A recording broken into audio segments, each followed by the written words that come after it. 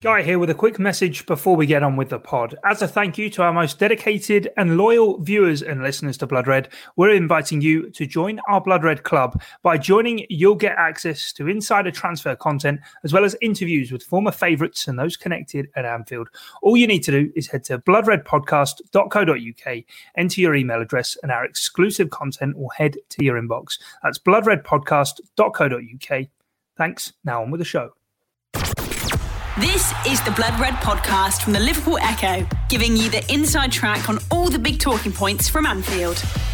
Liverpool captain, a born leader, and now on the verge of history with his country, Jordan Henderson's continuing rise shows no sign of stopping, leading Liverpool to a first Premier League title, uniting captains through the Players Together campaign to raise money for the NHS, showing the determination and humility to succeed. Welcome to the latest podcast here on Blood Red with myself, Guy Clark, as we look ahead to the Euro 2020 final, spotlighting the Liverpool captain in particular. Here to share his insight, it's a pleasure to welcome the Mirror's chief football writer, John Cross, to Blood Red.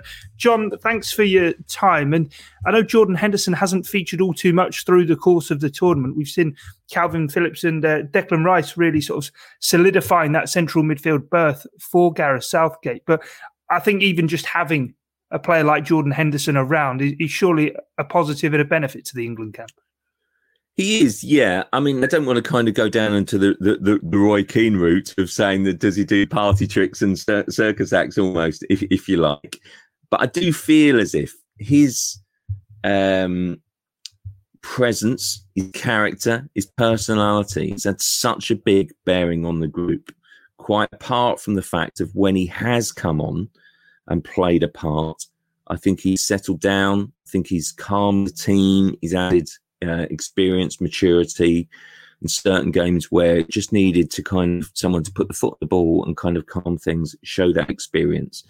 But I think that it's really interesting that I think after the Ukraine game, in which obviously Jordan scored, and then the celebrations, the happiness, the camaraderie and the delight amongst the other players on the bench was something else. And I think that shows the respect in which Jordan Henderson is held. I think it was revealing afterwards in the post-match interviews that Gareth Southgate basically was asked about the win and immediately switched subjects and went off on a tangent to praise the likes of Jordan Henderson, the likes of Conor Cody, the unsung heroes, the kind of guys that are sort of, Marcus Rashford, who's been a bit like sort of Henderson played here and there, had such a big influence in the group. Because I think this culture that we talk about is so important for a team to be successful now. And I think that basically you get that vibe, you get that positivity out of the England camp and the England setup when you go to St George's Park. And it's brilliant to see. I love it. And I love that. That sort of vibe that you feel. It's a fantastic feeling. And I think Henderson is one of those guys that sort of sets that tone. And you cannot underestimate how important that has been, because it was in 2018 and it was a clear shift, I think, from cliques and groups and, players pulling in different directions to a very united, unified squad. And you need big characters. You need characters to keep that together. And I think that basically Gareth Southgate picks a squad not only for their talent on the pitch, but what they're like as tourists and individuals. Jordan Henderson epitomises excellence in both, on and off the pitch. I think his influence in this squad and hopefully a win in the Euros cannot be underestimated, I don't think. Yeah, obviously Harry Kane is the captain of the national team. He plays every game. He is sort of the talisman for the side. But I suppose, as you were sort of referencing there, Jordan Henderson's kind of, albeit vice captain, but the unofficial captain behind the scenes, as it were, sort of doing those sort of traditional captain duties, I suppose, of rallying people, just setting the standards around the place. And I suppose when you've got such a young squad as well, Henderson being the oldest player at just over 30, it sort of seems madness. But he is there as well, not only for his quality when he is playing, but setting the standards and showing the level that the young lads need to be hitting day in, day out. We all know the potential and the ability they have, but it's ensuring they get the most from themselves. Yeah, definitely. Listen, I shouldn't belittle his contribution and his place within the squad as a player either. because I do feel that comes from, really being a fantastic player for Liverpool. But the fact is, he just didn't kick a ball in the last 3 months for Liverpool. And it's impossible, therefore, to get up to, a level where I think basically he was pushing to start. And I think he would have been if he'd played all season and been fit all season. I think he would have been, without doubt. I mean, as it happens, Rice and Phillips have kind of worked as a partnership. But, I personally think it might have been Rice and Henderson. And Phillips has just taken his opportunity and he seized it, don't get me wrong. But there has to be that, that kind of togetherness and that feeling of, the players really working as a unit and understanding and coming together, and the camaraderie. And so therefore, I think it's fantastic, that sort of Henderson has that blend, and sets the tone. I think it's interesting also that kind of, Gareth Southgate, without doubt, picks the 23-man squad, i.e. chops the three, basically, bearing in mind what they've done in training. And so that tells you in itself that Henderson has been there on the bench because he's a valued source, but also he's been up to speed every day in training, basically. That's how you get judged. And that also keeps the level high in training. And again, I think that's a tribute to his professionalism and his focus for England and to try and get over the line. Yeah, with red tinted spectacles on, sort of even looking at the Denmark game, you see it when Henderson comes on. You said before, he sort of just helps calm everything down and exude that calmness that he does. But sort of taking that point and then, I suppose, elaborating on it, he's got that big game experience. And looking to the final, I think a lot of Liverpool fans would be thinking he would be the ideal player to drop into a team for the final. But you obviously know the England camp very well, and Gareth Southgate seems to sort of prioritise the system over individuals. And whilst Henderson, no doubt from sort of the Liverpool perspective, is a better individual player than Declan Rice and Calvin Phillips, he might just have a bit of a job on his hands to break up that partnership for a place in the squad in the final. Yeah, I think that Phillips maybe looked a little bit nervous in the first half, I thought, against Denmark. I think that sort of kind of Rice, got better as the game wore on. I think actually if you make a judgment call on the pair of them after 120 minutes, it might actually be slightly different to what you might have said after 90, actually. I thought they grew in influence. Does it take a lot out of them in extra time? I still feel that even though these are arguments and kind of reasons, as to why Henderson might be considered, I still think that basically goes with that too, because it's about partnerships, it's about dynamics and it's understandings. So I think that basically, I think he sticks with it and he stays as is. I just think that Henderson is one of those players that basically, if you are in a situation whereby you need to close the game down, we talk so much about game management, about lessons learned, about being streetwise. Henderson's that calming and experience, I think, influence that you can bring on and sort of make a difference as the game ticks down, because Italy have got so much quality, particularly in midfield. So it might be then that basically, if it's nervous, if it's edgy, you just need someone to put their foot on the ball. The Blood Red Podcast from the Liverpool Echo. You're obviously in a unique and privileged position compared to sort of the rest of us, and you've been along to St George's Park. I know it will obviously all be working a lot differently through sort of the pandemic times that we're in, but do you sort of get a sense for sort of the feeling and I suppose the character, the player himself, Jordan Henderson, because we've seen ever since sort of the Russia World Cup, you guys in the press reporting how sort of this team seems to be more open and inclusive and sort of receptive to actually speaking with the media rather than sort of closing themselves off. And I suppose Henderson must be one of those sort of key guys within that as one of the leadership members of the group. Yeah, definitely. I mean, I think it was really interesting, wasn't it? It's sort of kind of the players wanting to donate sort of, appearances and bonuses to NHS charities, which they absolutely do. What a wonderful gesture that is. And it will be the likes of Jordan Henderson and Harry Maguire sort of leading that charge, really, and sort of kind of suggesting. I think that's fantastic to see. I really do. And so it's the right tone. And I think that, we shouldn't underestimate what an important influence footballers and football can have on society. always makes me laugh about basically this discussion about, you sort of kind of get it through midway through a Premier League season that, no one really cares about England anyway. What does it matter? Well, it matters now, doesn't it? We're seeing it now.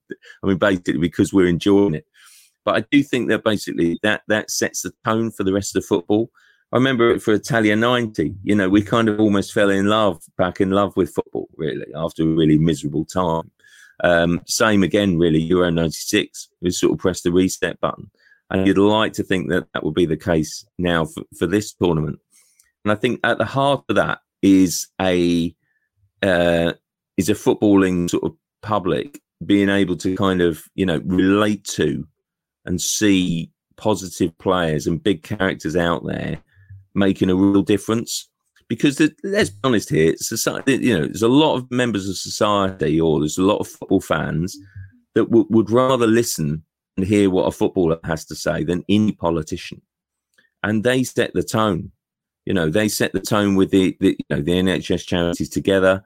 They set the tone really in basically, when you see the work that Jordan Henderson does, on and off the pitch, raising awareness, whether that's for kind of, LGBT issues, which he's fantastic about, by the way, isn't he? What an amazing thing that is, when you see his sort of kind of posts and tweets on social media about inclusivity.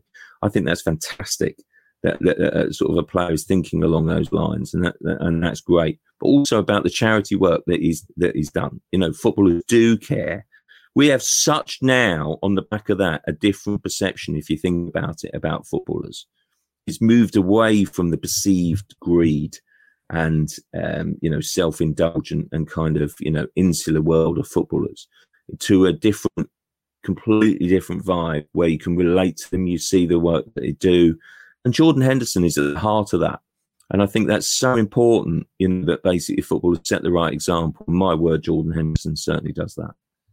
And I suppose it sort of bleeds into what you're saying as well about in how everything gets unified and brought together, sort of knowing the feeling on Merseyside towards the national team is nowhere near as strong as in other areas of the country. But for Liverpool fans, they're able to sort of get on board with Jordan Henderson and his story through all of this. And I mean, sort of seeing the things going around on social media about if England do win this Euros, he could be the first player to sort of win the Euros, the Club World Cup, the Premier League and Champions League. And the role he's kind of played within those squads and those sides that have been able to do that for so long at Liverpool. He was in Steven Gerrard's shadow, even I suppose with the national team as well. But this is a player who, for all of his personal qualities as well, you sort of can't overlook the achievements on the pitch as well.